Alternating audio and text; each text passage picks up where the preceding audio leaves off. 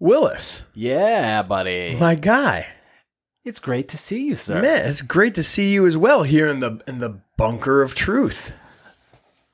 Love to be here in the bunker of truth. I missed it dearly. As did I. And I have to say, sir, congratulations. Good work.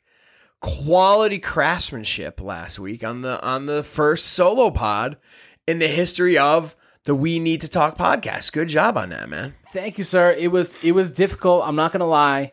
It was challenging not having my partner in crime here.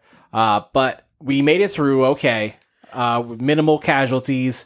Yeah. Except one casualty. What casualty was that? Was that you off in the woods getting bit up by the mosquitoes in the opening there? I was the one who caught them bullets. Oh!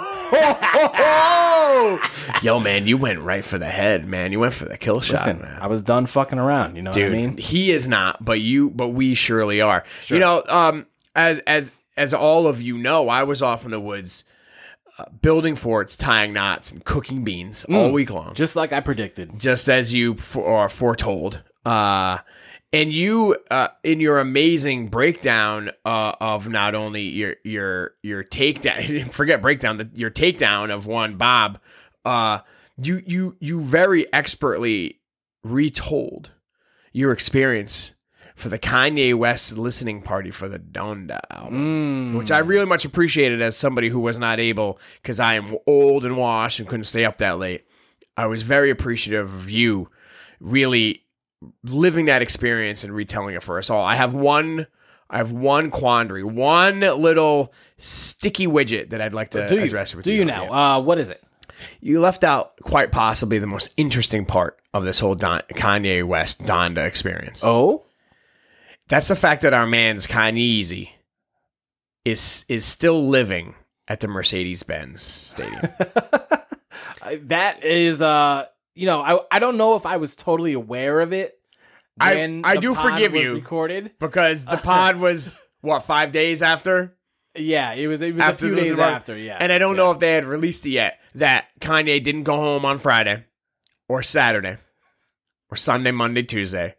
Ladies and gentlemen, he didn't go home Wednesday, Thursday, Friday, Saturday, Sunday, Monday. Our man's still is living in what looks to be a one-room prison cell. It doesn't look that much different than what I'd imagine a CIA black site to look like. Dude, it looks like in the beginning of Tenet, what the main character is staying in when he has to wait, when he changes out and he's like waiting to be picked up in a boat, and it's essentially a black site. Right. He's just like lying and waiting to be picked up for his next covert job. My man Kanye is about his business right now. He is hard on the grind, trying to get this work wrapped up and completed. We know the dude is a perfectionist, so it doesn't surprise me at all that he's been there literally day and night, trying to work out the finest details of this new album. But in the stadium?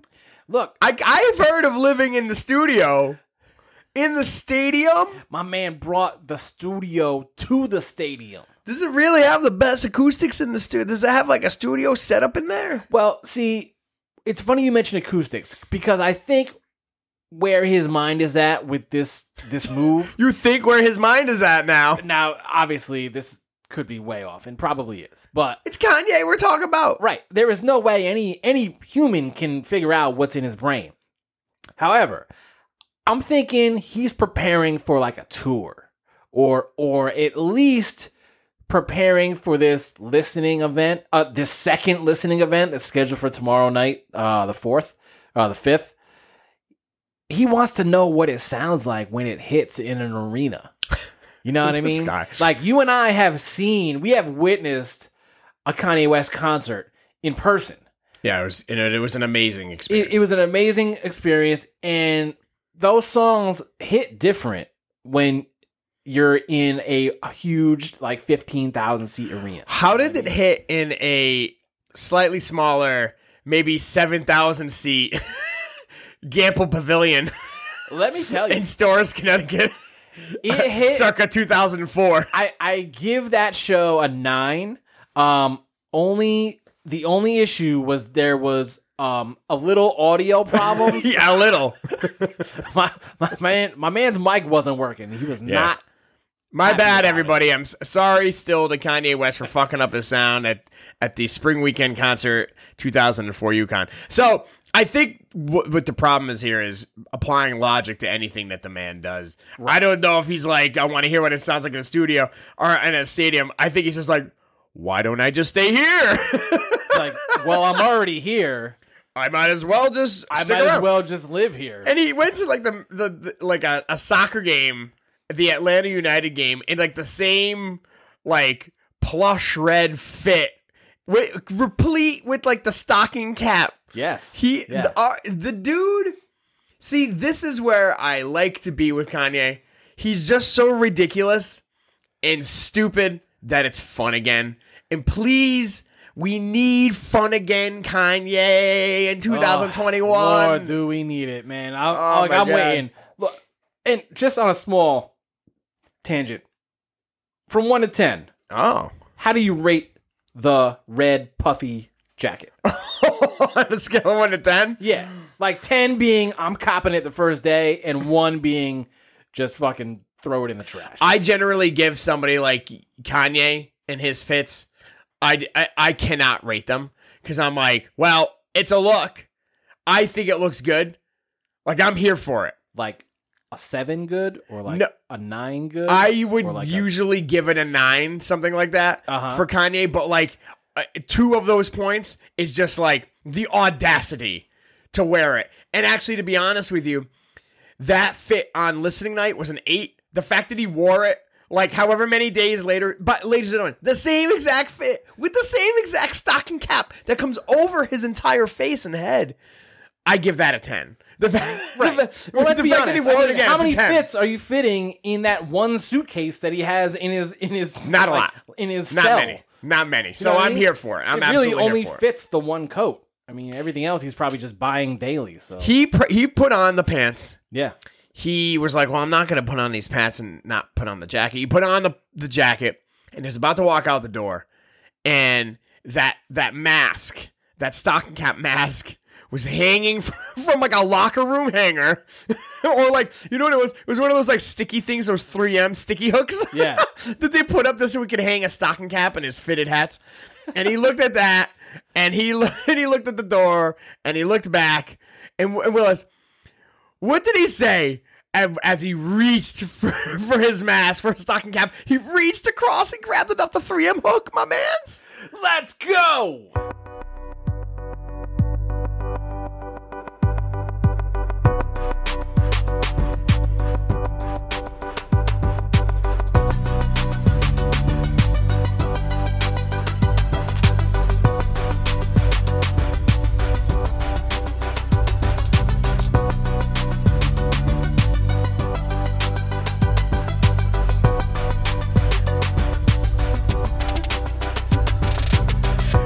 Let's go, he said.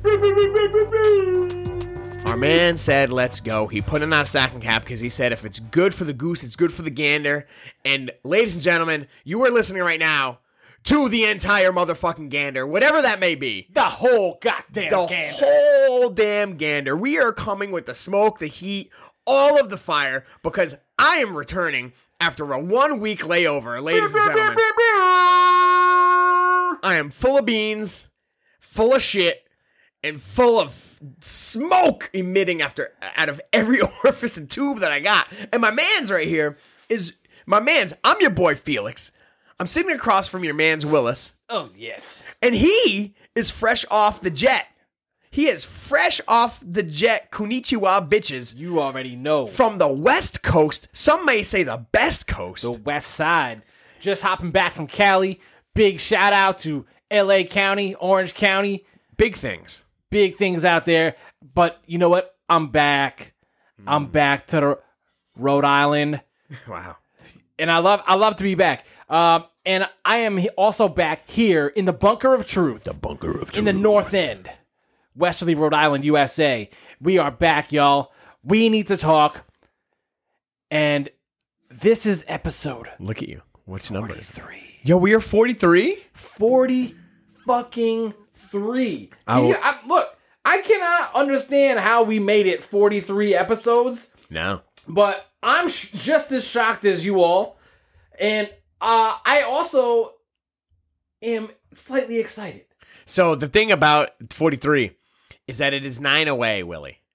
It is 9 away from the 52, and the 52 is extra special because that will be our 1 year podiversary, and we have brought this heat week after week after week, including when I was off stuffing my face with beans and our man still carried the torch. What do we got tonight, boy? Episode 43. Shout out to my man, Chris Humphreys. Whoa! Going back. Ex-beau of Kim Kardashian. Yeah, man. Remember that saga? So shout out. Chris Humphreys had a cup of coffee and a half in the NBA. Had some good moments, but his best moments were, let's keep it real, or his best moments were on the E! Network. So yeah, sure were. Let's just keep that out there right now. But look, I am so happy we're back together, reunited, and it feels so good. It does feel so good. You can also catch us on the interwebs at WN2T Pod. You can find us on Instagram, Twitter, Facebook. However you want it, you can get it. Are we on Parler? Parler. Did they refuse our invitation on Parler? We had an account. Yeah. But they shut the whole shit down. Before so we could really get things popping. I mean, we were going crazy on Parler. It was wild. It was viral. But unfortunately, the app is not available anymore. So you cannot find us on Parler. But you can find us out in the streets. You absolutely can always find us in these streets. We outside. Especially the North End streets where we love to lay our head and call home and rock the heat. Can we get some heat? Can we bring the heat tonight, Willis? Look. As the pitter-patter of rain strikes your air conditioner here in the Bunker of Truth, I would like to get some sizzle on those drops already. Look, we're about to put some spice down right now. Let's do it. And speaking of spice, out of my Cali trip, I had maybe the hottest pepper I've ever put in my mouth. Whoa, okay. This is new. So, just one small anecdote from the trip. Please, give me it. I went out. Give me all the anecdotes. Well, we don't have time for all of them, but I'll give you one short one. We went out Southern California. I have a lifelong friend that lives out there. A great dude. And one of the things I wanted to do while we were out there was get Mexican food. Oh, yeah. Because, 100. I mean, other than eating in Mexico itself, the best Mexican food in America is in Southern California. So I was like, look, we need to find the best Mexican food you can find me. It must be made by Mexicans. We need the Browns. I don't need Sally and Karen, Jordan, Karen and Brad making my enchiladas. You feel me? No. So we went to this spot. I don't even know the name of it because I didn't get it. But they came back with bags and bags full of the most delicious Mexican food I think I've ever had in my life. Oh, man, that's dope. The dopest tacos, the enchiladas, and in with the food, as part of the garnish, they put some peppers, whole peppers. Dried or just like crunchy crunch? Let's do it. It was like a fresh pepper. It was like they pulled it off the vine and sauteed it a little bit and threw it in the box. Okay, so now, yeah. So my man was like, yo, just take a bite of this pepper. Tell me what you think. Now, is this henchman or razor? This is henchman. That's it. This sounds like a henchman. Yeah, this is a henchman's thing. So, of course, taking his recommendation, I did. I took a bite of that pepper. I bit like half of it. Let me tell you, man. Within about 30 seconds, my body temperature started to raise very quickly. And within 45 seconds, I was having a hard time catching my breath. Total, system shutdown. It was, I mean, all the seeds were in the pepper, too. That's where you get a lot of that heat. Yeah, is in you the sure seeds. do, yeah. Yeah, for a good 10 minutes, there was no satisfying. It didn't matter. I was drinking water. I was drinking milk. I felt like I was on that Hot Ones show when I eat the fucking wings. It was like that, bro. But after it was done, I was like, man, that wasn't bad. It was like the taste wasn't bad. The heat, I'll never do it again. It's probably the spiciest thing I have in my life. So Except for this pod. Except for this podcast. This pod has those peppers. It's full on of lock. We're the seeds. We are the spicy seeds in that spicy pepper of the hottest pepper on the planet. You already know. So can I just say, yes, an anecdote to your anecdote? Oh yes. Henchman. Yes. For those who know. Yes. But my favorite memory of the henchman is one time we were at a festive event. Yes. It was a party. Yeah. And a young lady could not open her beer. Yes. It was in a glass bottle. And he's like, "Oh, I'll open it for you." And he grabbed the beer bottle out of her hand. And he bit the entire top of the bottle off the beer. Ladies and gentlemen, what I'm saying to you is, if you're listening to the words coming out of my mouth, going to the microphone, recording on their laptop, and then being downloaded and listening on your listening devices tomorrow and the next day or a week after that, the man grabbed the beer bottle and bit the entire top off the neck of a glass bottle, spit it out, gave it back to my her. man said, "Fuck the cap. Took it all I'm taking the off. whole top of the bottle off my teeth." Nobody And lives then life like spit it Henchman, out man. and handed it back to the original owner of the beer. Who was just like, Like, oh. well, now I can't drink this because there's shards of glass in it. And now I'm horrified. And now I want to leave. So anyway, shout out to Henchman. Shout out to Razor. I wish I was able to go out with y'all out there to the best coast, but I had to go cook some beans, bro. I had to cook them beans. You know, they're not going to cook themselves. The hole's not going to get dug by itself. And those beans aren't get lowered in by themselves. So here we are. We're ready to deliver the heat and the spice of that then bear pepper that you had. We like to shout out some local faves, right? Yes, I think sir. we have a reoccurring fave, but a fave nonetheless, because what we have is a first of what I hope to be many type of events down at our very own creme de la creme, the pearl in our clam, the United Theater, having its first little art exhibit in its renaissance, and it's I wanted to call it its young life, but it's like its second life. It's revitalization. Oh man, that's a fucking $1 million word. I bet Damn right. I bet that word cost Chuck Royce a couple million. That revitalization. I bet it did. Sure did. So what do we got coming up there, Willie? So we have the first exhibition in the new gallery at the United Theater, and it's going to be opening it's called Faces of Westerly, and it's a portrait series from friend of the pod, Westerly resident Josh Behan. This has portraits of different artists, different musicians, business leaders, community leaders, pizza chefs, and it's a free gallery. It opens August 14th, Saturday at 7 p.m. There's going to be at this event. It's actually free, but there is a suggested donation of $10. Reach into that pocket. Come on now. Yeah, I mean, at least $10 you should be giving for all the stuff they're going to be offering you. And on this Saturday evening show, there's going to be a reception and a little speaking program called Voices of Westerly with some storytelling and music featuring some of Westerly's most talented residents. Yo, Willie, are you going to be there? Are you a voice of Westerly? I am a voice of Westerly. Did you get an invite to speak at the Voice of Westerly? I did not get an invite. Hold on, let me look. Can you check? I'm checking the mail. Yeah. Where would you keep the mail? It's under the nuclear engineering. Okay, hold on. Let me look. Yeah. So there's no invitation under here. Oh. Did we get an invitation?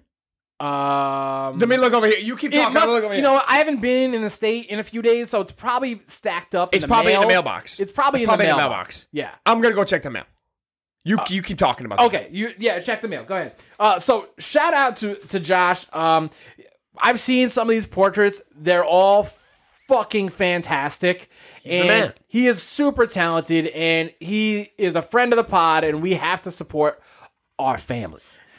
And I will say, one of my favorite Josh Behan things is every time he listens to a new Kanye West album, he slides in my DMs and lets me know. Great. Just sent me a message about a podcast he's listening to about the My Own Dark Twisted Beautiful Fantasy, blah, blah, blah. And I'm just like, Josh, I love you, bro. I want to know all of your as you move and progress through your Kanye standum, sir. I am here for it. Please, I want to know how you do every step of the way. So yeah, it's funny you should mention that Kanye stuff, because the album is supposed to drop on Friday. Donda. Yeah. Wow. So we may have next week on the pod, number 44, we may have some fresh critiques of the new Donda album by your boy and your mans. Listen, I don't even want to think about it yet because we know how he works. You're right. This could just drop tonight. It could drop tonight. We have no idea. Or it could drop in September. Yeah. Or it could drop next year. September Who the hell 2022. knows? So, shout out Josh. Shout out United Theater. Willis, I have a shout in. A shout in. I have a shout in. This is a new concept. This for is a us. new thing. And I'm not quite sure what it is, but I'm intrigued. So a shout out by is when you essentially use your platform and your voice literally to give congratulations, reward, credence, to people or places or projects that you want to support. Right. I'm going the opposite way on something, and it's for a band called Weezer. Okay. So don't worry. You're concerned, and I know why. It's because here in the year of our Lord 2021, I don't think you want to bear witness or subject our listeners to Felix ranting about fucking Weezer. But you know sometimes how, like, have you ever had a moment or moments when you feel like this is either specifically for you or specifically made to fucking trigger / piss you off? Yes, I'm familiar with that feeling. And you almost feel like it's the Truman Show. Sure. Where you're like, you're the looking universe around, is playing a trick on you. You're like looking around and you're like, stop it right now. If this is a show and all of you are in on it, stop the ride. I want to get off. Right. I'm done. Or keep the ride going. I love this shit. Yeah. For me, that is Weezer. So I just want to say, I used to be a huge Weezer fan back in the 90s and early 2000s. Big Blue Album fan, big Pinkerton fan, whatever. I'm an old hipster. And then they went off a cliff. And they have been, from my estimation, one of the worst bands that we have making the art for the past 20 years, basically. And what Weezer has decided to do is make 4 cover albums, or 4 albums where they take on the stylings of a specific band or act. And they haven't said what all 4 are going to be. But they're going to call the 4 album set Seasons. 4 seasons. They're so fucking clever. And they've announced 3 out of the 4. One of them is Franz Ferdinand, which, hey, I think everybody bopped their head to. Take me out. Bang, bang, bang, bang, bang, bang. Fun on Guitar Hero, at least. And I have probably at least 3 Franz Ferdinand albums. I don't stand Franz Ferdinand, but I'm here for him. Okay. The other 2 albums, or the other 2 seasons, are The Strokes and Elliott Smith. Okay. And if anybody knows that much about me, Elliott Smith, I absolutely adore. I listen to him multiple times a week. And The Strokes is like one of those formative bands for Felix. So I just want to put out there, fuck you, Weezer. Stop trying to get me back. Stop doing this to me. Stop the fucking ride. I want to get off. Do not do an album where you act like you're Elliott fucking Smith. And if you even know, do you know who Elliott Smith is, honestly? No idea. When we're done, if you want to, just go into Spotify and listen to one Elliott Smith song. Okay. His most famous moment was he was nominated for an Oscar for a Good Will Hunting song called Miss Misery. All right. Which he played at the Oscars wearing a full white suit. Okay. It's like one of those like kind of famous hipster like, hey guys, we made it. Elliott Smith is playing at the Oscars. Probably 3 or 4 years later, Elliott Smith stabbed himself in the heart and killed himself. Literally stabbed himself in the heart to kill himself. God, Yeah, bro. man, my man Elliott Smith was not fucking around with that. So anyway, long story long, Shit, man. fuck you, Weezer. Stop doing this to me. Stop doing all of this to all of us. And then I saw today that they're covering Enter Sandman. That's On their a- fourth on one? no, like I think it's just like Metallica 40-year so Metallica's coming up on their 40-year anniversary. If you want to have a 3-hour deep pod with me, let's talk about how I feel about Metallica. Oh, man. But they're about to be 40 years old, just like you mans. Just like me. In about 3 or 4 weeks here. And they're coming out with a covers album where I think other artists are covering Metallica songs and Weezer's doing Enter Sandman. Okay. Check me out of all this shit. Check me out of all of it. I've never been a big fan of like tribute albums. Whether it's a band doing a whole, say, like concept album as a tribute to another artist, or the compilation of different artists doing songs of the same artist. Never been a big fan. Like they've done them over the years for various legends, and you know, it never seems to do the original artist justice. It's always just like, okay, It's tough. So it's always tough. So to give a specific shout out, friend of the pod and friend in real life, Glenn Kenzia, who plays in the band Wild Sun and also has his own solo career as Glenn Thomas. He played at my wedding, for instance. The guy who played in the beginning of my wedding. Yep. He's on coincidentally, an Elliott Smith tribute album. So like, yeah, mileage may vary, and I agree with you. Like there can be some like songs that are like, oh wow, I like this person's take on this piece. But by and large, they can be. It depends on a lot of things. It depends on who it is. It depends on what the bands or acts are. It depends. But covers are tough, because covers are you're either doing a reimagining and everybody's like, fuck you and you're reimagining, or you're just doing a perfect play-by-play reconstruction. That's why I hated Weezer's Toto cover, because it sounds exactly like Africa's Toto. Yeah. So what's the point? No difference. What is the point, sir? Stop it. Shout in. I agree. Shout in. First official shout in on the We Shout Need to in. Talk podcast. All right.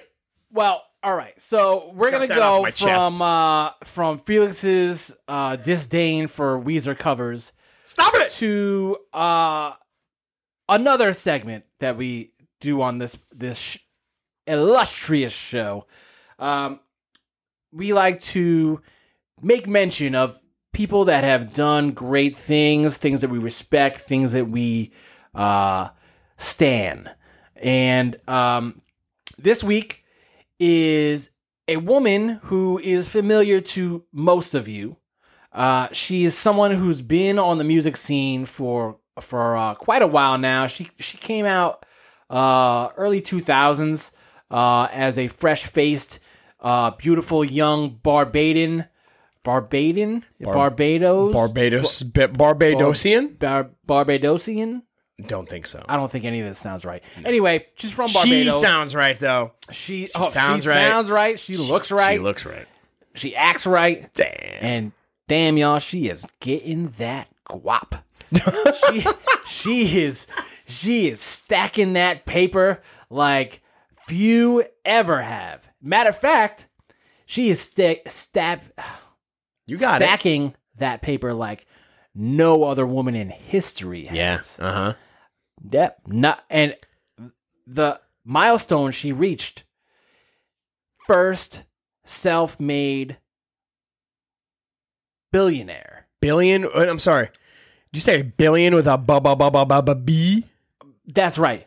B. She is the richest female musician on earth right now. And what is she? What is she to us, Willis? What is she? She is a queen. Yeah. She is a leader. And to the We Need to Talk podcast family, she is our cousin of the week. He see me have a cousin of the week. He see me do it, da da da da. So come on, baby, cousin of the week. Rihanna, you're our cousin. We kind of made you the cousin, 'cause you are a billion fucking air, and we need somebody to pay for the catering.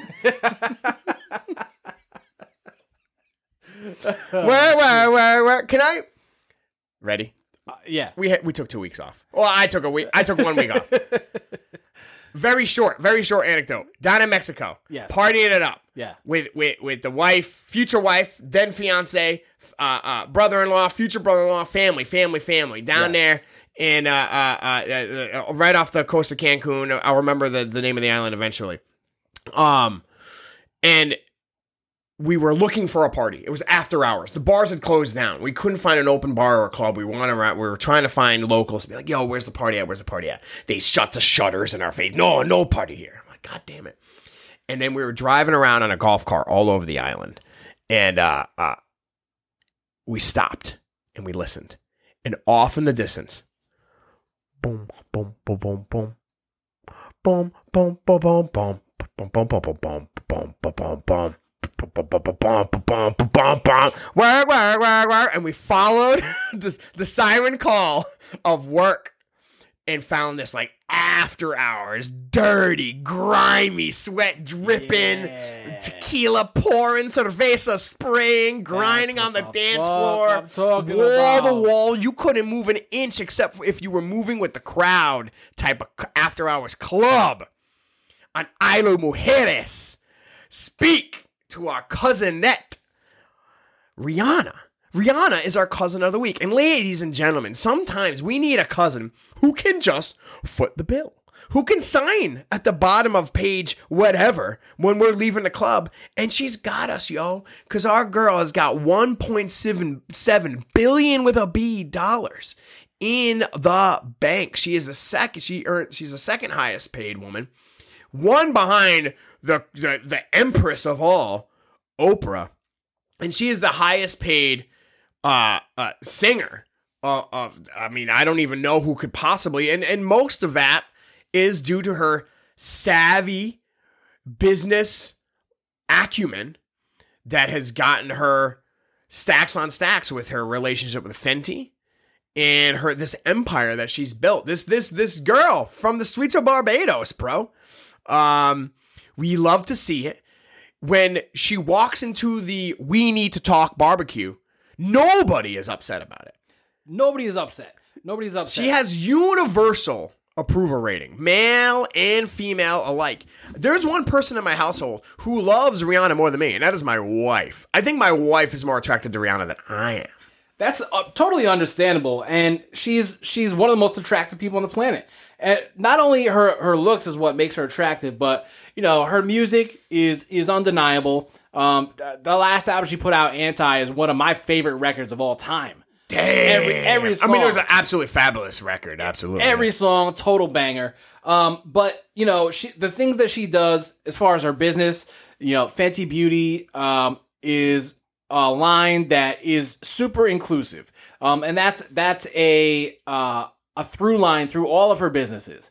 Whether it's the makeup or the Savage X Fenty, the lingerie, they make those for all women of all sizes. And not only do they make them for women of all sizes, but the models that she puts in her fashion shows, all different sizes. She's not just putting skinny minis out there. She's putting, regular size. Dark skinned women, light skinned women, all shades. Her makeup is for all shades. She's putting out makeup for women that didn't normally have a representation out there. Mm-hmm. It was very hard for them to find the right shades, the right materials, and that is something that she's brought to the forefront. And the market was missing it, and it's been proven in the success of her business. And not only that, but she's moving on to perfume now. She's moving on to, she sold her business to Louis Vuitton for like hundreds of millions of dollars. So she's doing all this away from the music game. She's obviously taken a long time to get her businesses going, and she's more successful than anyone. Anybody. And Anyone. She's 33 years old. Oh, you love it. Okay? That tells you, if you really have a vision and a mind for something, you can't let other people tell you how to do it. If you feel that in your heart, that gut, go on and keep pushing forward, because if you have a vision and you have the means to make it happen, you gotta keep pushing, because I'm sure when she started out, she made her first record, whatever it was, Mr. DJ or whatever that fuck, she had no clue at that time when she was 18, 19 years old that she was going to be a billionaire. She was just trying to get a single out. You know what I mean? Absolutely. Yeah. And through hard work, dedication, persistence, and just being yourself. I don't think there's any more or any artist out there that gives less of a fuck than she does. Dude, you know what I mean? She is a singular personality. She has that kind of character about her that I would put her up with Jack Nicholson and Frank Sinatra. Just this cult of personality type of person. Prince. I am not blushing or batting an eye when I put her amongst what many would consider all-time great Hanks. You know what I mean? She does not give a single absolute fuck. She is strong. She is smart. It seems like when she does her own little Fenty lingerie plugs on her Instagram, she just literally gets a product. You know what I mean? And just is I'm just gonna fucking put this on. Yeah. and just shoot my own little quick Instagram whatever, not an ad, but essentially it's at this point anything that an artist like her puts on Instagram is an ad.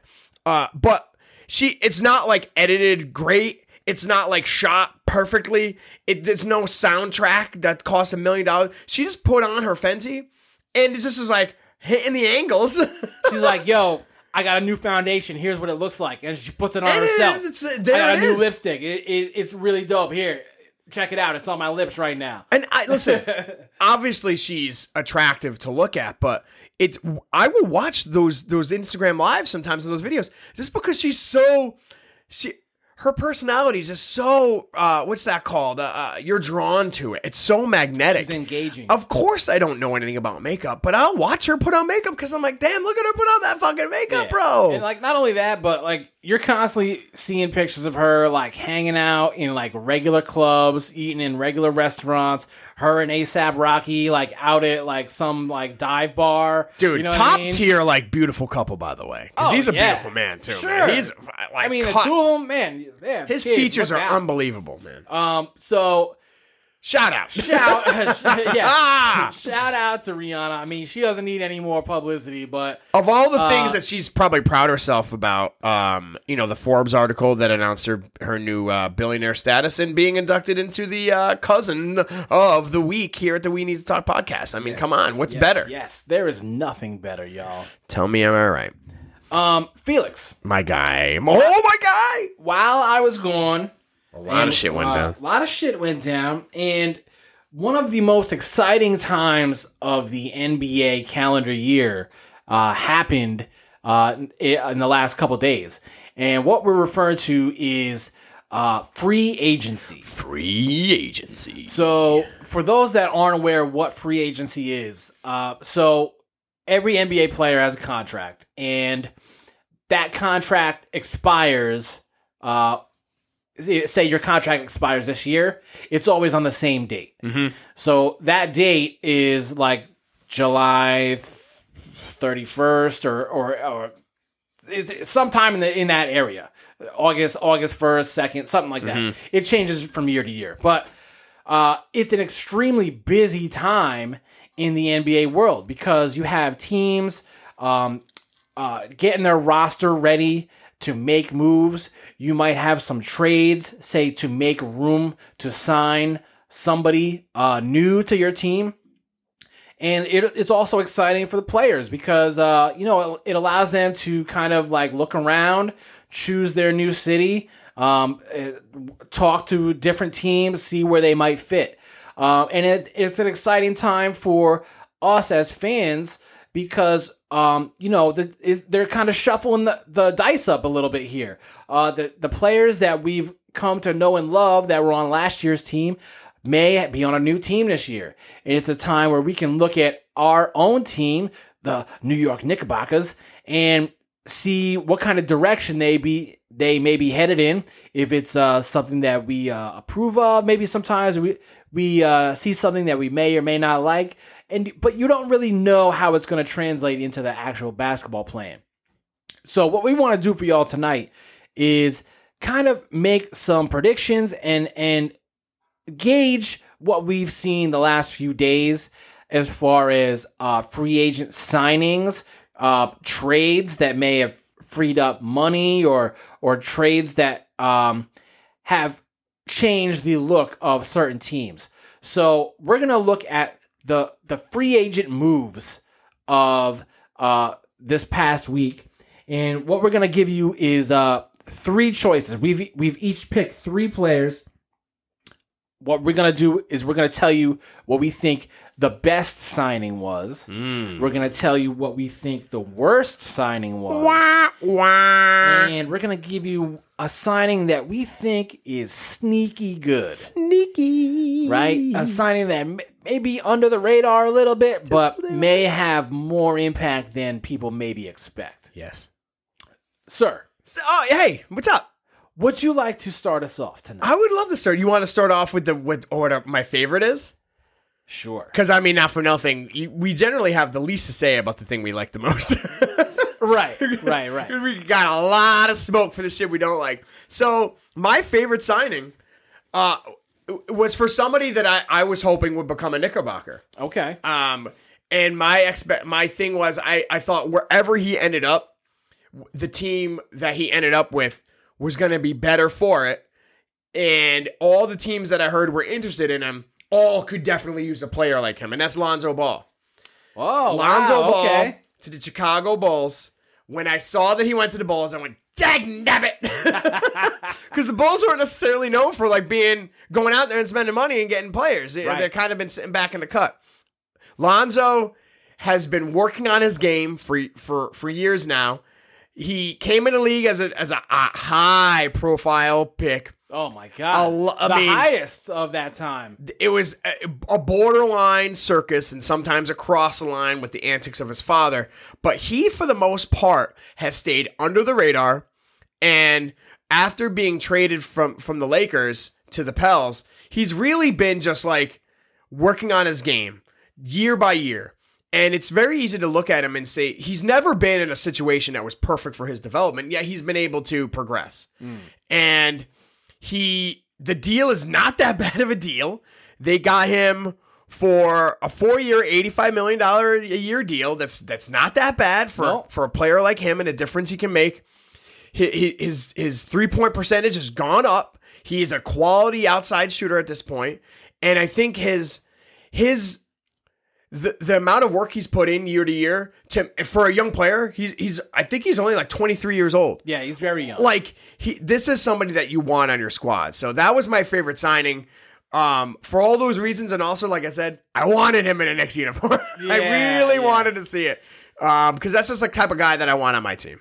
So that's a great signing. I like Lonzo Ball.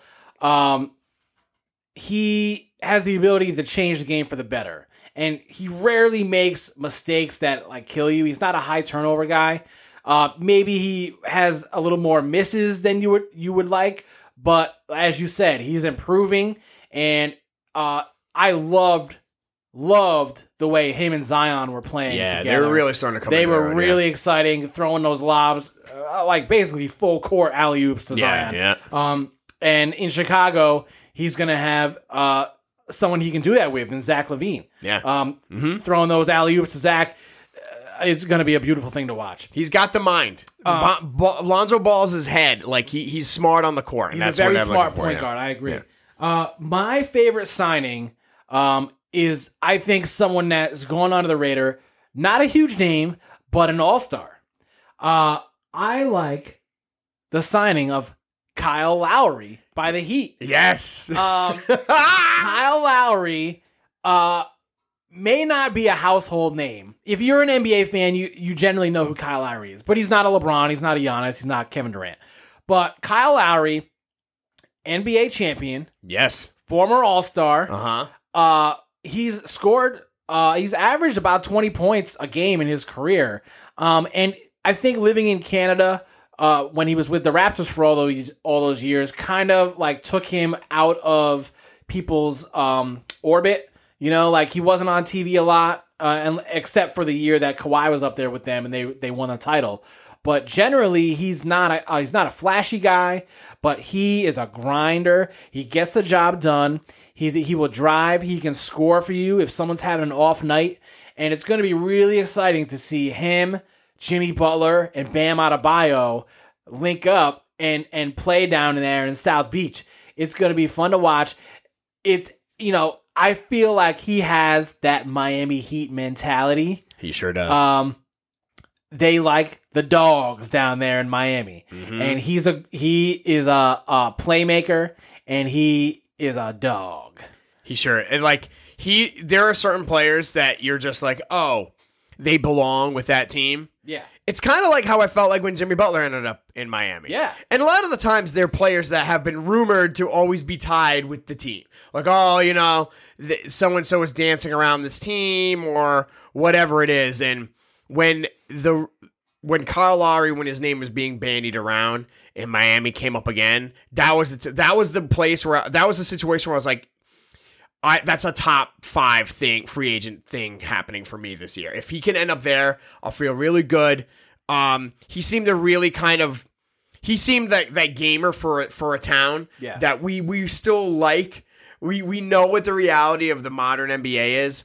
I've come to accept, just like a lot of other NBA fans, that the nature of the beast now is you're going to have a lot of marquee players playing for a lot of teams over their careers. And when their careers are over, we're going to kind of look at each other and wonder, well, where should their jersey hang? Should LeBron's hang in Miami, Cleveland, or LA, or wherever he could play next? LeBron's should hang in all of those places. And that's a guy. LeBron is the type of player they'll put a statue for him outside all of them. All that being said, Lowry was the guy who really was invested in the city of Toronto, and was a god up there. And you just feel good that he'll be going to a place like Miami that is a quality franchise. You know, he's not going to play for like OKC or some bullshit like that. You know, so absolutely, we love to see it. I am here with you. That was one of my top ones as well. Okay, so now give me the signing that you like the least. So this was a tough one. Okay. Because first of all, the thing that I like the least, I think technically it's not a signing, but a trade. So yeah, it could be a trade, a signing. All right, and also, if you can't decide between one or the other, just give me both of them. So with a bullet, Russell Westbrook to the LA Lakers. Oh, I fucking hate it, man. You hate it, really? Why? Tell me why. Tell me why. I don't, and I know this is a comment of a friend. I'm not reinventing the take wheel here. Okay, you turn on ESPN, you turn on FSN, you queue up any podcast or go to Twitter. The refrain from a lot of people are, I don't get this, and that's where I am. I don't get this. I don't. Russell Westbrook appears to be the exact type of player that like LeBron James cannot fucking stand. He is. I'm not going to say he's like a J.R. Smith type player, because that's like J.R. Smith, unfortunately, his mind for the game is not even, doesn't even hint to the ballpark of Russell Westbrook. We're talking about an MVP, right? Yes. Russell Westbrook, who I do like Brody. Nickname for Russell Westbrook for the uninformed. Russell makes poor decisions. He takes shots from deep when he is not a quality three-point shooter with plenty of time on the clock. He forces himself into situations for rebounds that he should. He does not appear to always make the smart basketball play. And that's not the type of player that LeBron tends to like to associate himself with. I understand what he could bring to the table and most likely why they signed him. That he is we just talked about a gamer. That dude will play until his fingernails and toenails peel off his body. You'll have to drag his dead body off the court. And those times where LeBron is not able to play because they're resting him, Yep. They'll have Russell there to come on to come in those situations and still push the team for those W's. But I don't know, man. It's a team of old heads and a lot of injuries, and I just shake my head at it. But go ahead. Can I push back a little bit? Yes, please, absolutely. Okay. I like the Russell Westbrook signing, and I'll tell you why. Yes, he does make some bad decisions, especially late in the game. I think a lot of that poor decision making is because generally on the teams that he's been on, he's the number one option. And, it was not that way when he was with KD, meaning like when he was with KD, he would make those mistakes sometimes, but that was a little bit different era of his career. It was early, and there was the narrative at that point that KD didn't like to play with him because of some of his right. So I think deficits. With Russell Westbrook, he's still in amazing shape. Maybe one of the top 3 most athletic players ever. He has the athletic skills still. I think what you're going to see with this Lakers team is a lot of Infamil and oatmeal, cream of wheat. Wow. That was an old person joke. No, what you're going to see is I think you're going to see him maybe tone down that poor shot making. I think having LeBron on the team, having Anthony Davis, being in the team with those guys, he doesn't have to be the number one option. He doesn't have to be the number 2 option. He has all these guys on the team, and he doesn't have to be the guy that's taking 8 threes a game. They signed Melo. They signed Kent Bazemore. One of the things that people were shitting on the Lakers for last year is that once LeBron and AD went down, they had no scoring. They had no shooters. LeBron being ball dominant, he needs shooters because he draws the double team all the time. Every play he draws a double team. So that's leaving somebody open. He dishes that pass almost like no one else. Magic Johnson. He's a great passer. Yeah, absolutely. The person he passes to has to make the shot or else it's a failed possession. What the Lakers are doing is loading up on shooters, spot shooters, so that when they get the dish from LeBron or they get the dish from Westbrook, they can knock it down. That's what they were missing last year. We saw when James and Davis were down, they were getting worked. They had no their plus offense. minus off the when they weren't playing, especially LeBron, was horrible. It was terrible. horrid. And also LeBron has the unique skill of kind of like molding players to play the way he wants them to play. He is like a Jupiter in that he pulls everything into his orbit. Right. I mean, we saw what he did, take Dwight Howard, for example, who the Lakers re-signed. Dwight Howard was an infamous player in every team in the league. Players hated playing with him until he had his stint with the Lakers and LeBron. He seemed to fit in with that team like really well, and he's still in tip-top shape. And I think guys get to a point in their career, especially when they get into their 30s, which damn near every player on the Lakers is right now. When they Mid to late 30s. When they get into that quote unquote twilight of their NBA career, they stop. It's less about self and more about team.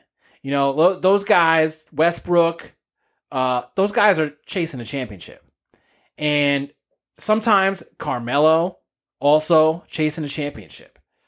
They're willing to put their ego aside and maybe do things that they wouldn't have done earlier in their career. When Carmelo was a Knick, you and I and every Knick fan was like, why can't this motherfucker play any defense?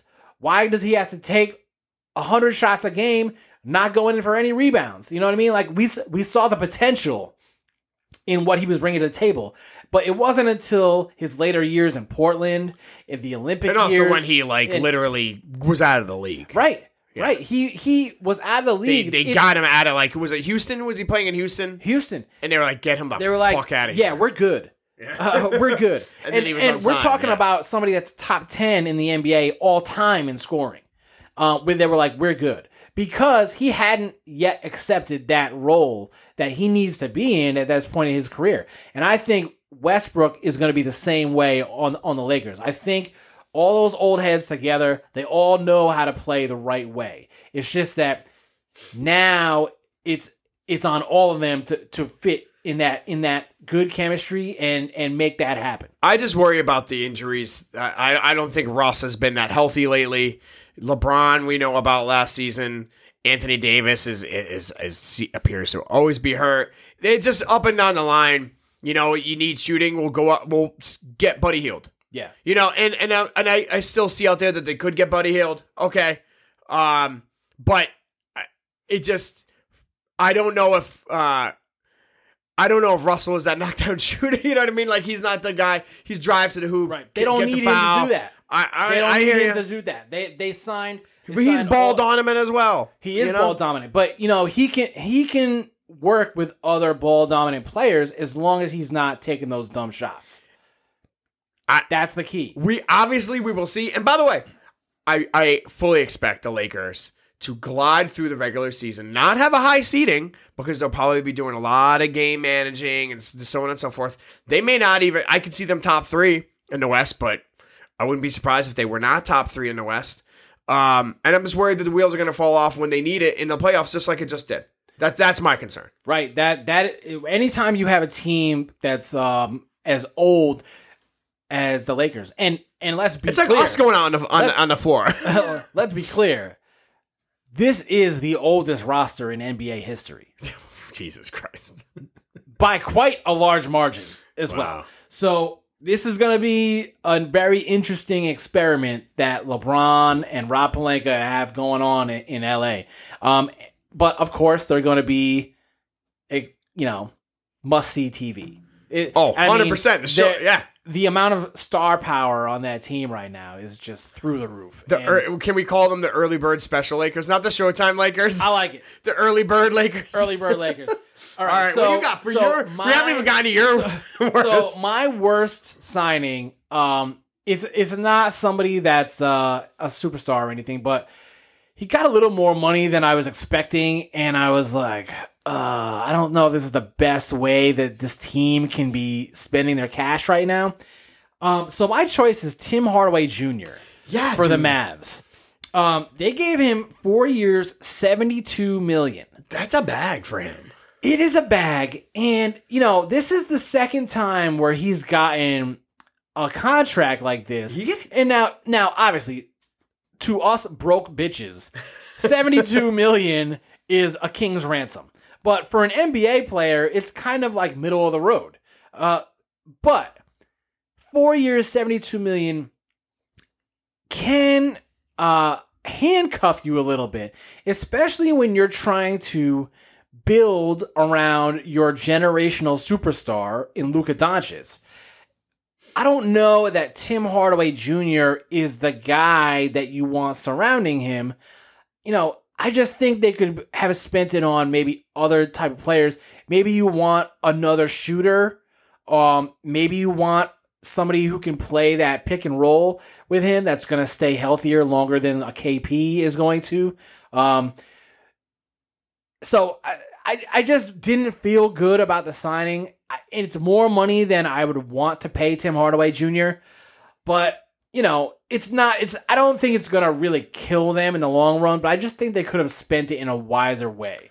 I just look at, when you get into a guy like Tim Hardaway, he's a role player, and it's right on the edge of where you would want that salary to be. I could have seen like low teens or something like that, and maybe not as long of a time. Because my concern is that like the big problem for them is going to be what they do with Kristaps, and how that whole contract does not seem to be working out. And our Latvian king does not seem to be the same player he was with all the injuries. And to offload that contract, which you have to assume they're going to want to do someday, maybe you try to couple it with other stuff. And when you have somebody getting paid as much as Tim Hardaway, that's going to be a hard contract to maybe unload. That's my thing. Right. I don't know. I think maybe at some point, like you said, they're going to want to maybe include him in a trade. Yeah. Oh, hey, take this. Is a team going to want to pay that huge contract for a guy that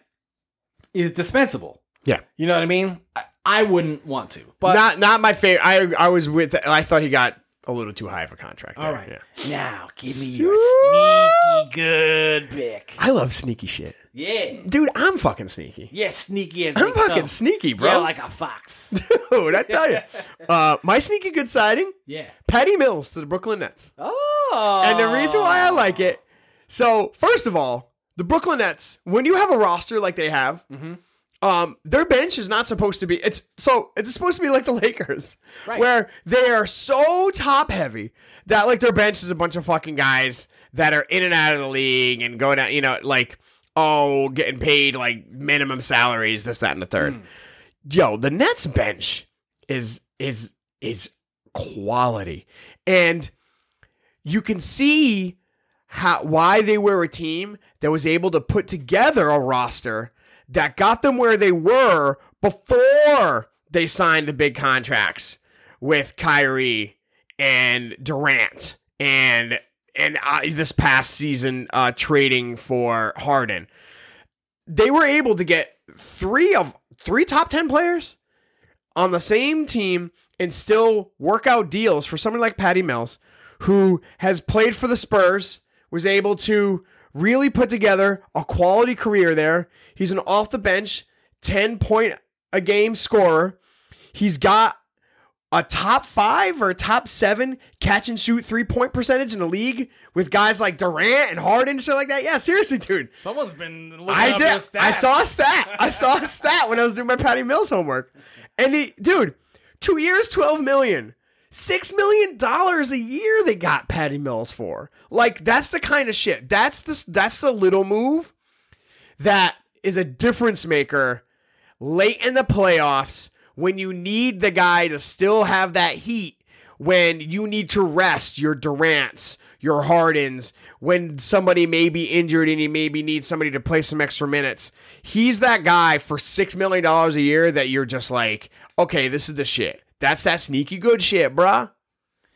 That is very sneaky good. And we saw how good Patty Mills can be in the Olympics. When he led Australia to the win over the USA. They are now out of the Olympics, I believe, but you saw that type of potential. And we've seen him do work with the Spurs back in the day as well. And he does a lot of cool shit with his salary. He'll like donate it all the time to I think he donated his salary from the recent startup.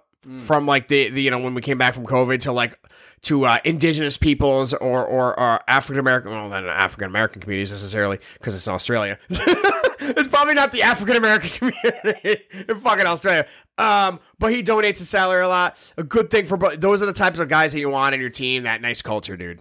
Absolutely. So Brooklyn, my sneaky good pick is a guy that I desperately wanted the Knicks to sign. Oh, no! Desperately wanted them to sign, and of course, they did not do that. But a team that we've talked about already, that Miami Heat, did re-sign him, and that is Duncan Robinson. Yes, yeah. Duncan Robinson got a 5-year, $90 million deal re-signing with Miami. And, man, the reason I wanted him, this guy can shoot the lights out. Yeah. He is one of the best shooters in the NBA. Last year, he set the Heat record for most threes in a season. And in his third season in the NBA, set the record for the fastest player to ever reach 500 three-pointers. Last year, he shot he made 613 out of 7. No, that's not right. Yeah, that's crazy. No, I read that way wrong. It's like 80 some odd percent, Yeah, that's 3-point 80%, percent. If you get high 30s, you're doing something right. This guy, he was unbelievable 3-point shooter last year, and this is somebody that really every team could have used. I'm assuming he was highly sought after because spot up shooters are so valuable in this league because the 3-point shot has become such like an important part of the game. And Duncan Robinson is a guy that everyone coveted. And why wouldn't he want to go back to the Miami Heat? With the moves they've made, I mean, they just got Kyle Lowry with Jimmy Butler, Bam Adebayo. Now you have Duncan Robinson. Man, Miami Heat, they are going to be tough. A tough team to beat. All those guys generally are pretty healthy, too. So I think in the East, they're going to have a very successful team. I believe they're going to make it to the playoffs. And Duncan Robinson, what a player that guy is. So a couple honorable mentions. Yes. I did want to mention my honorable mention. I hated it. Is the D Rose contract with the Knicks? The D Rose contract, and I don't understand why that long and why that much and who they're bidding against. So if I remember right, it was a 3-year deal. It is 3 years, $43 million. 3 years, $43 million. So I think with that deal, the 3 years is not bad because you're spreading out that contract over the course of 3 years. So even if you had to like release him after like year 1 or year 2, you're not really handcuffing yourself like payroll wise. Generally for a starting player, that is pretty cheap. But I don't think he's starting. He was starting last year. Yeah, he was starting in the playoffs for sure. Well, that was before. I mean, we've gone over an hour into the podcast, and we've barely talked about the New York Knicks, where we're about to have what could be a completely different starting lineup, including Kemba. Cardiac Kemba. Cardiac Kemba, man. UConn's own, New York's own Kemba Walker. We're about to field a team. It looks like Evan Fournier, Kemba Walker, R.J. Barrett. Maybe Nerlens Noel will be one of the other starters. Or Mitchell Robinson. I would love to see Mitchell Robinson back. I would too, because that means a lot. That hopefully means that his development is continuing. Yeah, man. And of course, our most improved player, Julius. So I don't see how Derrick Rose is going to be starting over Kemba. No, he was starting because they had to. Right, because he had to. What's his name? Alfred Payton. Yeah. Was garbage. Trash factory. So I understand. I get it. I just don't understand who they were bidding against. But I do get bringing him back culture. He was good for the team, all that stuff. Sneaky good. I like the Malik Monk over in LA. I do like the Malik Monk signing over there. And shout out to a couple Kings who secured that motherfucking bag. Steph Curry. Ooh. $215 million extension. And that snake in the grass, Trae Young. You bastard.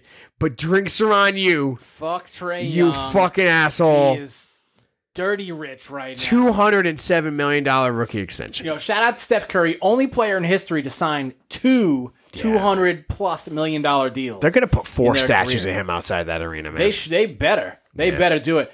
He was he got the bag, and he deserves every penny of it and more. The things he can do with the basketball. And look, the Warriors didn't do shit last year, but they did not have a full squad. Curry was out most of the year. Klay Thompson was out the whole year. So we didn't really see them at full strength. But we know what they can do when they're at full strength. And it's record scary. breaking. It's scary what they can do. Very scary. Trae Young, much as I hate that motherfucker, deserves the bag. Yeah. He did things for Atlanta last year that nobody thought that they could do. He took them to the conference finals. Yeah, and unbelievable. It was an amazing run. And not only did they give Trae Young the bag, But they re-signed John Collins. Yeah, so he got a pretty good payout too. Right, so you have a great young team down there in Atlanta. Your 2 star players, you just paid them. You got to worry about it. And now it's, forming that team around them. They still have Bogdanovich. I think they still have Gallinari. So it's like they're going to continue their success, I think, from last year. Hopefully not too much. But, I think they're going to be in the playoffs for the foreseeable future. Yeah. As long as he stays healthy and all that good stuff, we should continue to see that balding bastard shooting the lights out down there at Atlanta. One honorable mention for me as well, the Bulls signing DeMar DeRozan. DeMar DeRozan, yeah. That, with Levine and Lonzo.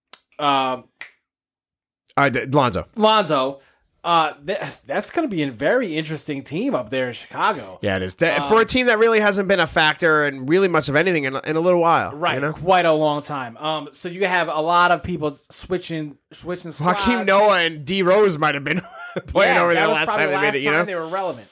Didn't that kid from New London play over? Didn't he? I think Chris Dunn. And Chris Dunn actually was just traded to the Boston Celtics last week. Oh, wow. Okay. So, that's nice. It's he's going to be back in the hometown. Yeah, look at that. And it's going to be great for him. So, big week in the NBA. Shit, man. It's still going, man. It's not over yet. We're still doing shit. We're still going to have movement. We're still going to have signings, trades potentially. Randall hasn't re-signed yet. Randall hasn't signed. Kawhi Leonard is still a free agent. Oh, come on.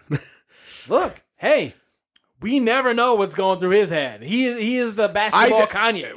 You know what I mean? That's actually a really interesting comparison. He doesn't speak much. He doesn't speak at all, really. Only to Uncle John or whatever his name. Uncle Tony or whatever his name. But, the word is that he is looking to re-sign with the Clippers. However, you never know how something can go when he's a free agent. Somebody else steps up, makes a deal, or he, the Clippers do or say something he's not down with, or they don't agree to something. Things could take a turn. You never know. Well, I think they basically have some kind of gentleman's agreement over there, and he wouldn't make them mortgage their future and all that shit for a guy that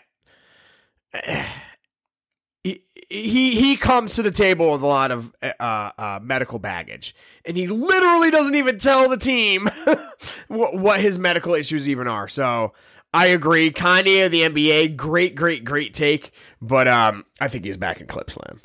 All right.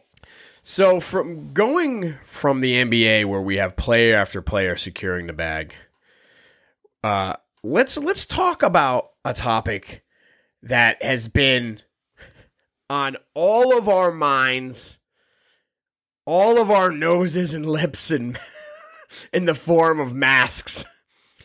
It's been the prevailing topic and zeitgeist mover, cultural mover, global economy eradicator, that being the COVID pandemic.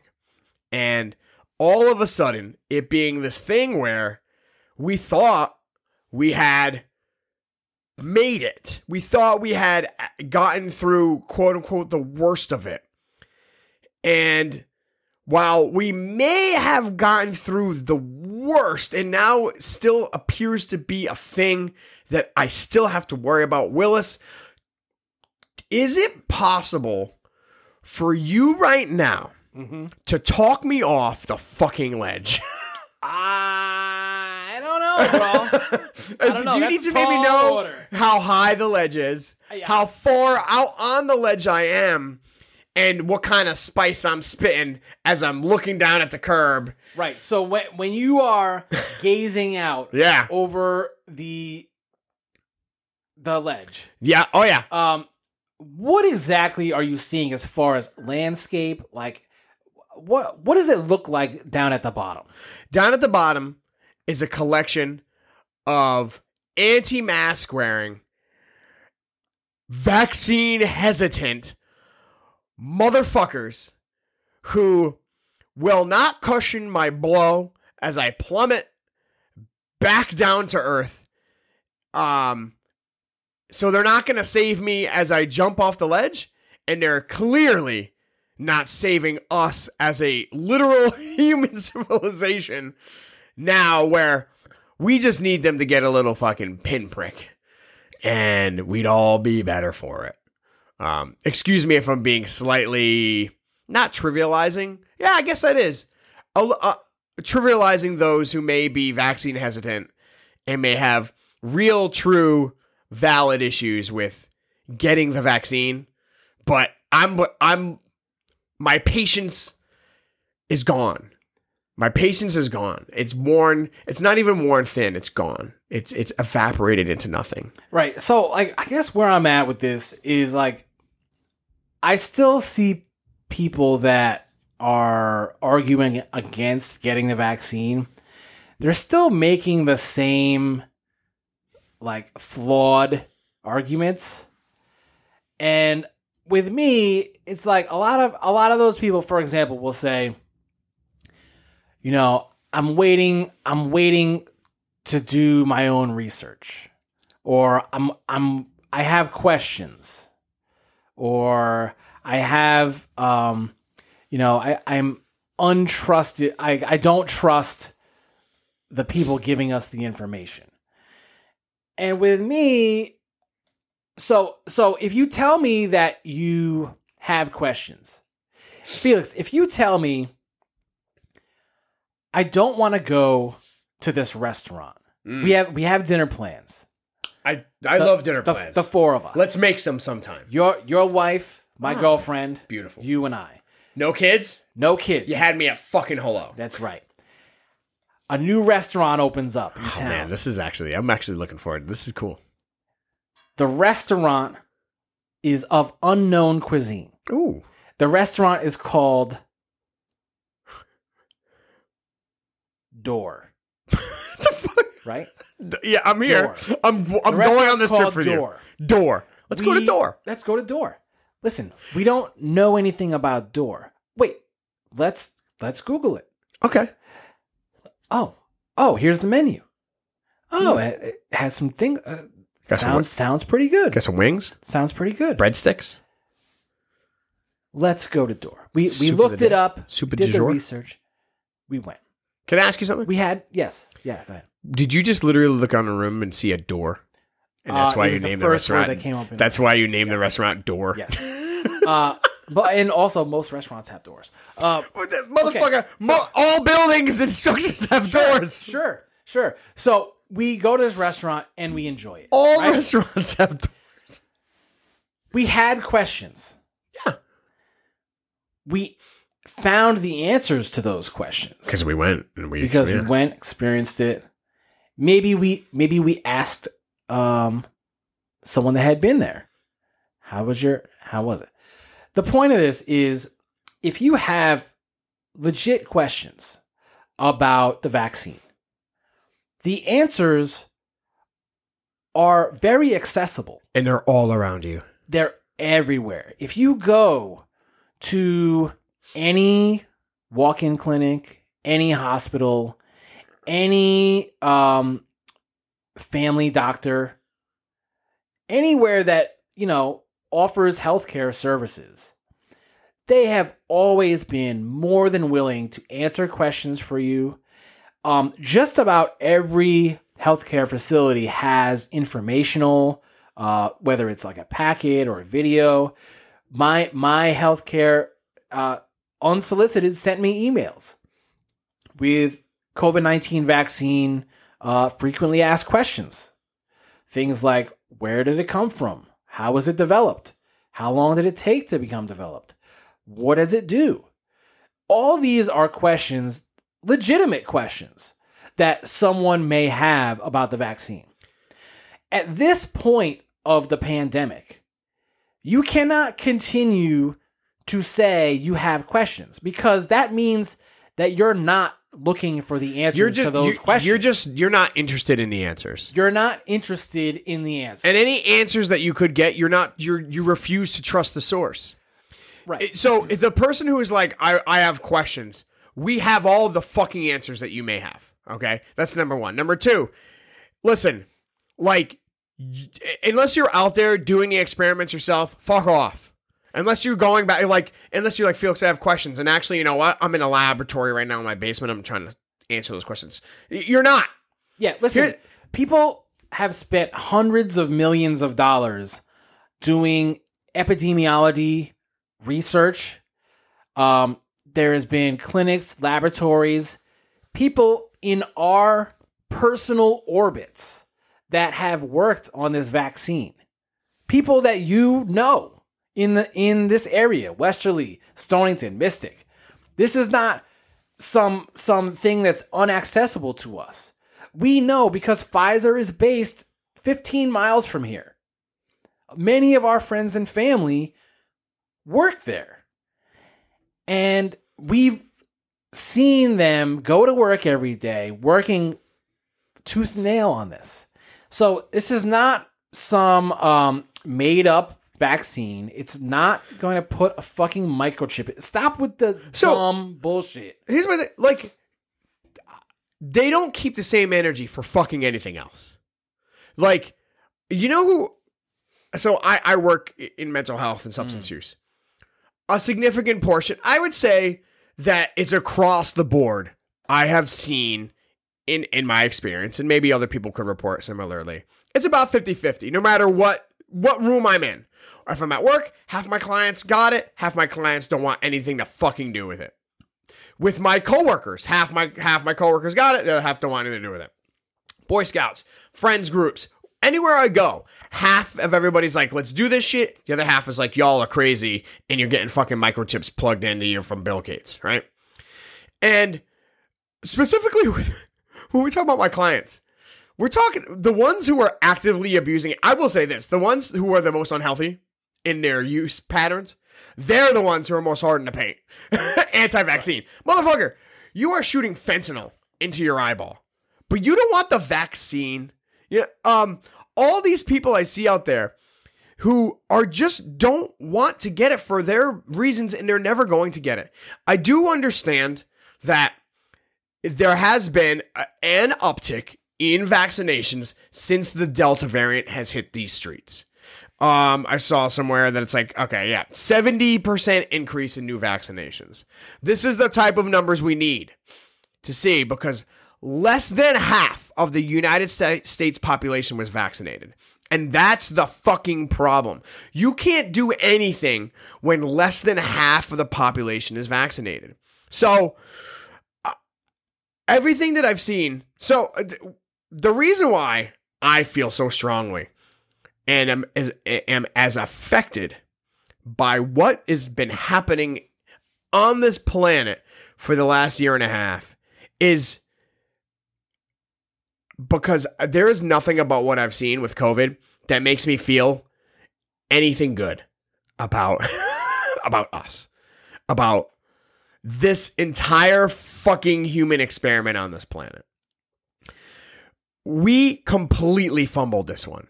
Country to country. There was almost no instance across the planet where we did this right. Where we were able to harness the contagion, cordon off and seclude those who were infected by it, and effectively manage this outbreak. Country to country, continent to continent, we fucked this up. And it is a year and a half into it. We have a vaccine. Over half the planet don't want it or can't get it. And I'm not saying that we're all going to die of COVID. What I am saying is this was the practice for this show. I don't even know what it's going to be. I'm not saying it's going to be a pandemic. It could be a war. It could be something. I don't fucking know. It could be aliens. Whatever it is, we cannot come together on a thing anymore. We are fucked. We cannot come together on a single solitary motherfucking thing. We are way too partisan. We are far too pushed to the sides. And there is far too much incentive in dividing us where I don't see a way where the next thing that comes along that is really, really bad, whether it's another politician like a Trump, but smarter and more effective, or another pandemic that is more contagious and far more deadly, We're not going to do it, Willis. I'm sorry. Yeah. Keep me in this bunker, bro. And the thing that is really, it really gets me is, well, I understand how it became politicized. Like the previous president, due to his narcissism and basically just wanting things to look good for him, as soon as things started going south with this, his denial of what was really happening, and then subsequent poo-pooing on mask wearing and the whole thing. His followers were going with whatever he was saying. And he'll politicize a ham sandwich. Right. He will make your decision on a ham sandwich make you either hate or love your neighbor. Right.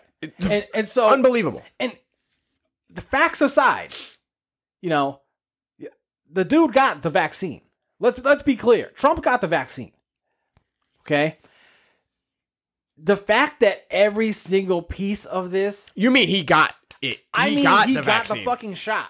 Oh, that's the thing. All these motherfuckers telling you that it's a fucking microchip and telling you, well, what they're going to do. They all got the fucking shots, right, people. So, just yesterday, I saw Lindsey Graham come out. And, dude, he was one of Trump's most ball-lickingest supporters that there was. He must have... Did he catch it in Provincetown? Quite possibly. I'm not sure. But he... Word on the street. Came out yesterday and was like, listen, I had COVID. And I am so glad that I got the shot. And I encourage everybody else to get the shot that hasn't got the shot. Because it doesn't really hit you until shit goes sideways with you. Whether it's an elderly person, obviously Lindsey Graham is elderly, but, there's been cases now with this Delta variant that it's A, super contagious, like the chicken pox, which we know is very contagious, and B, herpes. It's not just relegated to adults anymore. Children and babies are getting the Delta variant. And, this is not something where you can just explain off and say, oh, the kids have a good immune system. We don't have to worry about it. This is something that is just as serious as it always was. We know people personally where the entire family just got COVID, including their very young baby. And I saw them post today that there are people in their lives who don't believe them that their baby got sick. Because that's how absolutely untrustworthy of sources and other people's experiences that we have now. They look at the people in their lives and say, I don't believe you that your baby has COVID. What the fuck are we doing, man? So that's you're right when you're you don't know it until you've experienced it. The problem is that then a person experiences it and it doesn't matter who they are to another person. There's a person in their life who's nah, I don't believe you. Right.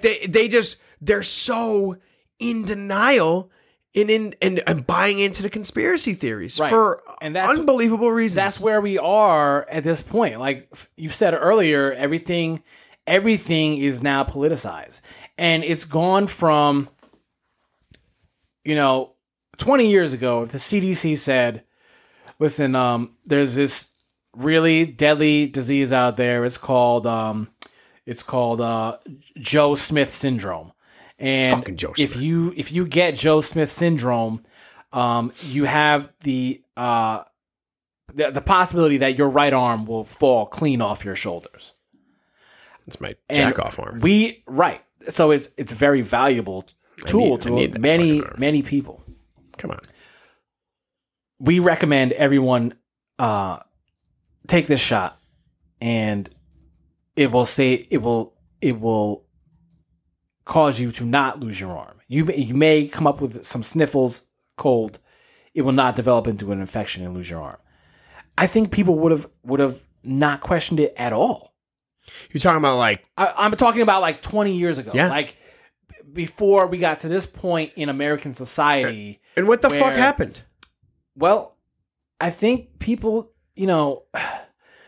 I really can't stand like blaming it on like one person, but the phenomenon and the ability of politicians to basically like push you to one side or the other. You know, and that's kind of where we are as a society right now. Unfortunately, you know, you kind of follow the people you want to hear from. You know what I mean? Yeah. Like, echo chamber. Right. It's an echo chamber. And something that's super dangerous, no matter if you're left leaning, right leaning, whatever. Like it's super important to get the best advice all the time. And part of that means listening to people who have expertise, knowledge. If I want to get advice on financial planning, I'm not going to ask, somebody that is broke. You know what I mean? I'm not going to ask somebody I'm not going to ask the weatherman about building a house. You know what I mean? Like, what the fuck does he know about building a house? Mm-hmm. Same as we see online. You know, you might see a celebrity say, you know, I got questions about the COVID vaccine. Or you might see celebrities say, oh, you should get it. Stop taking advice from people on Facebook or people on Twitter or people on Instagram or celebrities that have no experience in any of these areas. People too often see something that they agree with and then turn around and spit that out as facts or advice. Or that they want to agree with because it supports their predetermined, right? Their predisposed position. Right. You know, yeah.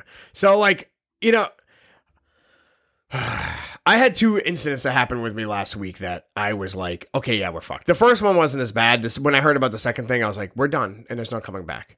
The first one was I was at Boy Scout camp, and I had somebody that volunteers with my Boy Scout troop, a young man who had come to visit us at camp multiple times already.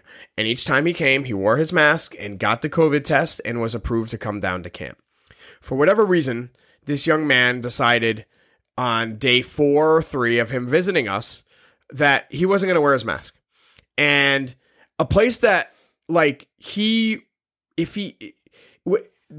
Yagu to Boy Scouts, especially us in this area, it's a holy place. I have somebody in my troop who is studying in the Vatican. The dude is literally out in the Vatican, and he FaceTimed with us, and he was like, if I could be anywhere, it would be at that campsite right now. Because it's a holy place for us. And this young scout who came to visit us was just so whatever in his bag, not wanting to wear his mask, that he let that interfere with him spending the day at camp with us. Now, that's a minor thing, but it was still a thing like, man, you can't fucking wear your mask a year and a half in, bro. Come on. The second strike for me was when I got back to work. And I will make this story very, very short. Suffice to say, while I was away at camp, my clinic had to call the Willimantic police. And I'm going to put the Willimantic police on blast right fucking now. Because this is like the 3rd or 4th incident I've had with them, which tells me that they ain't worth the fucking fabric that their bullshit badges are fucking stapled or fucking badge magic to. They had to call the police for a separate incident. The police showed up. And the policeman was not wearing a mask. Now, we are a medical facility. You're required to wear masks in all medical facilities throughout this great nation of ours. The policeman entered our facility without a mask. He was asked to wear one. He refused. This was a policeman who was called to give aid to the people who worked for my clinic, showed up without a mask, and then refused to put one on. They asked him to leave the building. And throughout the incident, he was unable to enter the building because he wouldn't put on a fucking mask. When I heard that story when I got back to work, I was like, we are not going to make it. And the problem here is the pandemic is not COVID-19. The pandemic is not the COVID-25, whatever, or the Delta variant, or whatever the next thing is going to be.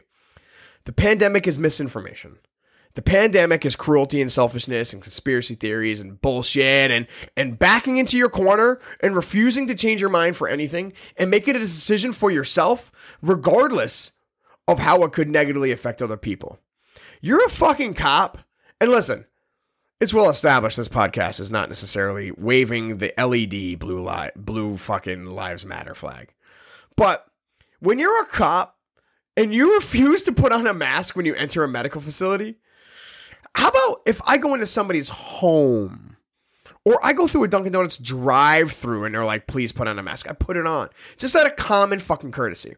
My big thing is this virus asked us to do the least. Put on a mask, get a fucking free shot, stay away from people for a little while. We couldn't do it. We couldn't do the bare minimum. You talked about 10 or 15 years ago what we would have done if there was a Joe Smith disease that made you lose your arm. Your grandparents and great-grandparents had to sacrifice their fathers, brothers, and sons in wars to get through what they got through. And we can't put on a mask for them because they were the motherfuckers dying in droves for the past year and a half. I have this concern about the human condition and our ability to adapt, right? So the human species is very adaptable. We're the only animal that essentially is unchanged, like in our form and function, and we'll live in the fucking tip top of Alaska or the fucking like rainforests of Africa, like just by figuring out how to build different huts or different igloos and putting on more or less clothing. There's no other animal like that. If there's an animal in Alaska and it's the same kind of animal in Africa, it completely looks different. Might as well be a different bird. One's got hair, the other it's literally a penguin penguin versus a parakeet. Like, sure, they're both birds, but like, are they really? And that ability to adapt to life-threatening situations is one of the is part and parcel the reason why we've been able to make it the way we've made it. For the past 100 years, the repercussions for our decisions haven't necessarily led to the deaths or harm for ourselves. Very often, they lead to death or harm for other people. And for me, as soon as we took away the threat of death, and by the way, I'm not saying we just go back. I'm not saying pull the plug, like the end of Fight Club, all go back to zero. But what I'm saying is, we haven't figured out how to make changes in our lives where the repercussions for not making changes is not going to lead to me dying or me being seriously harmed. It just might seriously affect my neighbor's grandpa. Like, as soon as that's the outcome for us, and as soon as we can make a decision, envision a situation where we won't be affected, which is what we fool ourselves into thinking, it won't be us. It won't be me. It'll be somebody else, or it won't be anybody. We aren't able to adapt like we were. And wide swaths of this country didn't change anything for the past year and a half. And that's why we're still fucking dealing with this. To be completely clear, the chances of you catching and dying from COVID, if you have the vaccine, is astronomically atom level low. Right now, the figures for those who are hospitalized with the Delta variant and who have the vaccine is 0.004%. 0.004%. The odds of you getting hit by a fucking hippopotamus driving bus while not wearing a seatbelt is probably higher. Can you check the books on that, the stats on that? Yeah. Thank you. All right, thank you. 0.004%. So if you have the vaccine, you have a 0.004% of ending up in a hospital. I'll take those fucking odds. Hippopotamus bus driving death 0.08. Wow. So yeah, I was right. You were right. So I was right. Thank you. So that's the thing here. I'm not saying that COVID is going to kill us all. Because guess what? If you're vaccinated, the data showcases you're going to be fine. What I'm saying is the next thing that's worse, you're not going to be fine. You're not going to be fine. We're not going to be fine. Sorry. So I agree with all that. And which part? There was one more aspect of this that I want to touch on very somewhat quickly. Good luck with that. And that is, in these vaccination numbers, we see worldwide generally in the more quote unquote affluential continents. I'm speaking of Europe, North America. The doses administered per 100 people, 88 for Europe, 85 for North America. Part of this is accessibility. In America, we have 3 different vaccines that you can basically pick from. You can get them at your nearest CVS. You can get them at your nearest public school. You can get them at any hospital in the country. When you look at other countries, South America, Asia, those numbers start to go down. We were looking at 63, 59 people per 100 dose. Now, when I look at Africa, I see 5.3 people per 100 that has received a dose. This is a huge, huge problem. A lot of the countries that have access to vaccines, specifically in North America and Europe, this is where these vaccines are being developed.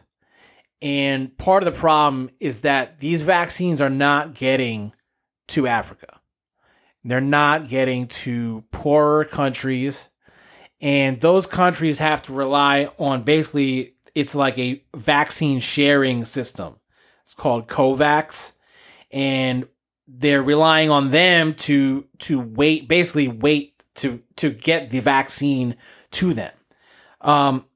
84% of the shots that have gone into arms worldwide have been administered in high and upper middle class countries. Only 0.3% of doses have been administered in low income countries. So what we're seeing here is a complete segregation when it comes to people that have access to COVID vaccines and people that don't. And we're also seeing that it's basically a worldwide segregation. Yeah, it's a trend. It's a trend. This is a huge problem, to the point where the WHO today said, we've been hearing in America, you may need a booster shot at some point if you had, the two, say you got the Pfizer, you got the 2 Pfizer shots. You may need a booster shot in the future. The WHO, the World Health Organization, is saying, let's just pump the brakes on the booster shot until we can get a first shot in everybody. You know what I mean? There's people in Africa that haven't sniffed a vaccine yet. And they won't until the end of the year or next year. There's so many people in the U.S. They said there's 87 million people that have the ability to get the shot but have not gotten it. 87 million. There's people in Africa that are literally dying to get the shot.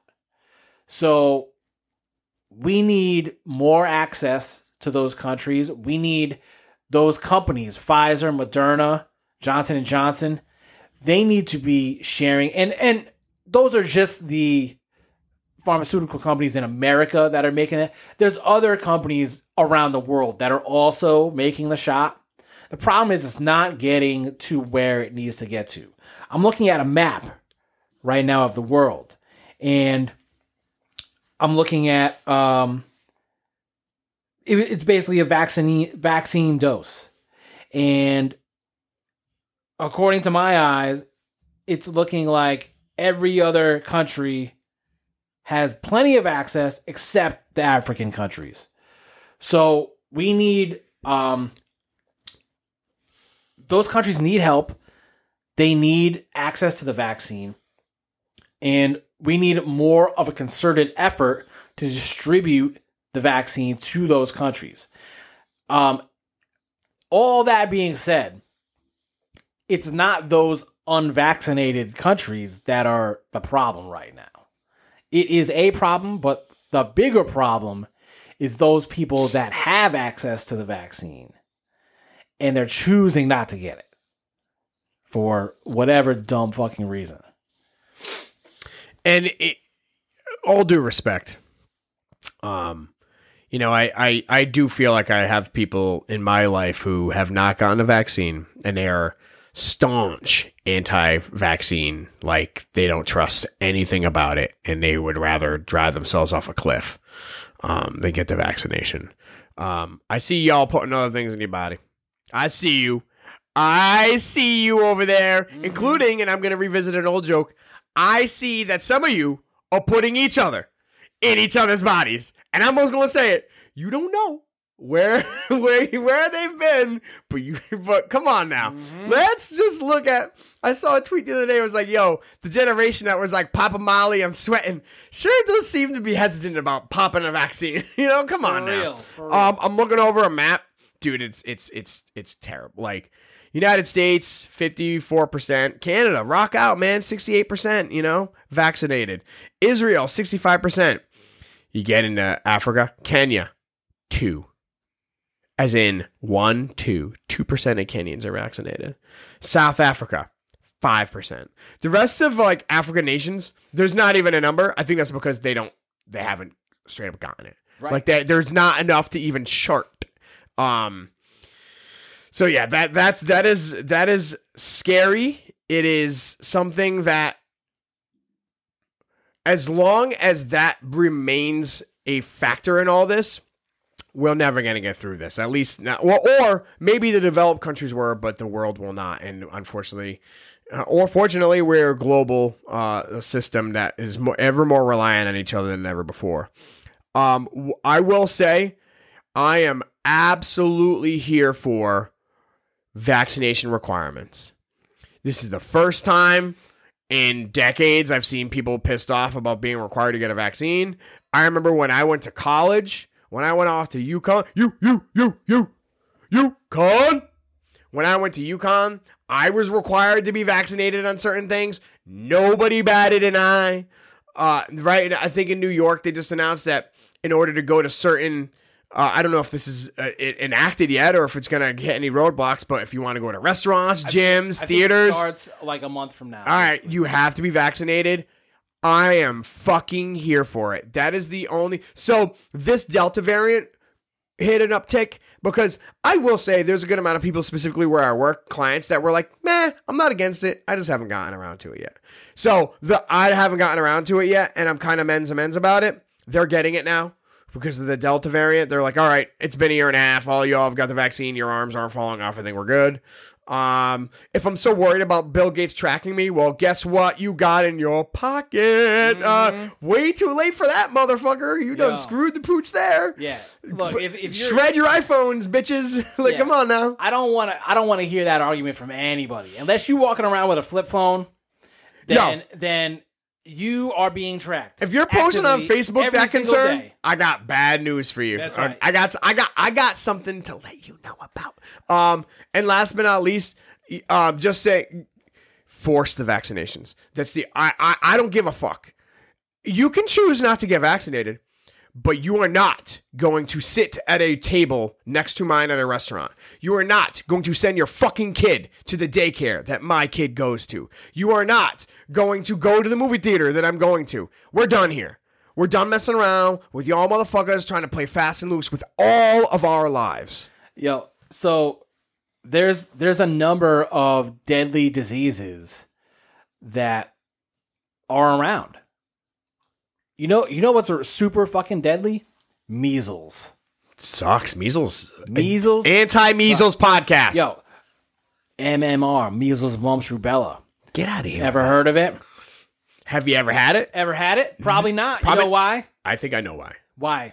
Because you got that motherfucking vaccine and you didn't think twice about it. That's right. And you didn't think twice. As a kid, your parents didn't think twice about it either. You know why?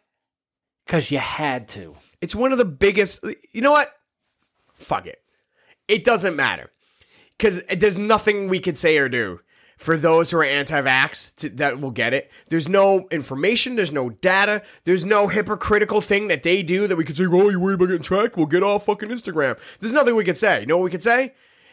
You get it. If you don't get it, you can't do this. You're going to cry about it? Go cry on fucking Parler. I don't want to fucking hear it. See me in fucking 8chan, bitches. I'm done with y'all. Straight up, man. That's pretty much all we got to say about this. I don't know what else to say. There is nothing else that we can say to we're not even really trying to talk anybody into it. We're just trying to say, look, your bullshit excuses are just that, bullshit. We cannot hear any more of your arguments. There's nothing you can say to validate your feelings for not getting it. All right? And now they care about choice. Now they care about personal choice. Right. You know what's my personal choice? Chugging a bottle of whiskey and getting in a car. You know what that has to do with COVID? Is that the decisions I'm making to not get a vaccine doesn't just affect myself, but the people around me. And if I decide to get lit and get in a car, it's no longer affecting me. It's affecting people around me. I'm in danger to the people who live in my community. Guess what, you anti-vaxxers? That's you. Felix, my guy. I am so glad that we were able to share this space in the Bunker of Truth. Dude, the Bunker of Truth holds it down we forever, are back. Man. Dude, do you feel good? Do you feel strong? I feel energized. Are you thriving right now? Am I throbbing? I said thriving, sir. Oh, thriving. But your response implies to me, yes, no doubt you are throbbing, my guy. Wow. All of the above. Well, let me tell you, having that week off gave me a moment to reflect. You really start to think about what you have and what you don't have and what you could always lose. And by golly, am I glad to be back in here. I didn't lose you, buddy. You'll never lose me, my man. And just because I didn't say it last week, I'm going to say it twice. I love you. I love you. I love you too. I love you too.